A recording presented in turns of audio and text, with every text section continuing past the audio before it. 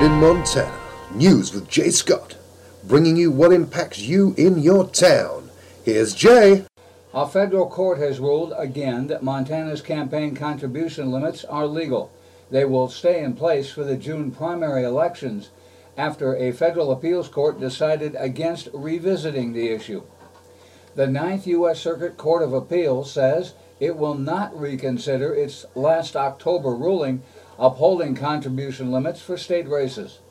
The Ninth Circuit confirmed that the limits prevent corruption or the appearance of corruption. Under the limits, donors this year can give no more than $180 per election to candidates for legislative, public service, or other state races. Donors to the U.S. House and Senate are limited to $2,700 per election, those under federal rules. Montana Governor Steve Bullock has declared a statewide flooding emergency.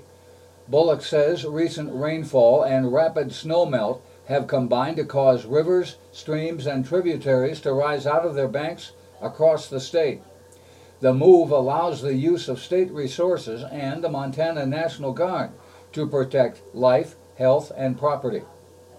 The State Emergency Coordination Center has received numerous emergency declarations from local and tribal jurisdictions throughout the state. Last month, the governor issued an executive order declaring a state of emergency due to flooding in 7 counties: Pend Oreille, Hill, Blaine, Valley, Toole, Liberty, and Petroleum, also on the Fort Belknap Indian Reservation and in the town of Chester. Montana's U.S. Senator Jon Tester's bill to promote precision agriculture and expand rural high-speed internet is on its way to the Senate floor. The Senate Commerce Committee passage of the Precision Agriculture Connectivity Act will boost access to the latest technology and high-speed internet for Montana farmers and ranchers. Tester's bill also instructs the Federal Communications Commission to develop ways to increase mobile wireless service in farming and ranching areas where it is currently unavailable. According to Tester, who is the Senate's only working farmer, quote, "Our bipartisan bill will empower family farmers and ranchers to utilize the latest technology to efficiently increase yields and save their families money." The act will direct the FCC to establish a task force to identify gaps in high-speed internet connectivity and mobile wireless service for the nation's cropland and ranchland. The goal of the task force will be to deliver reliable precision agriculture technology to 95% of farmlands in the U.S. by the year 2025. Precision agriculture uses an approach to farming and ranching.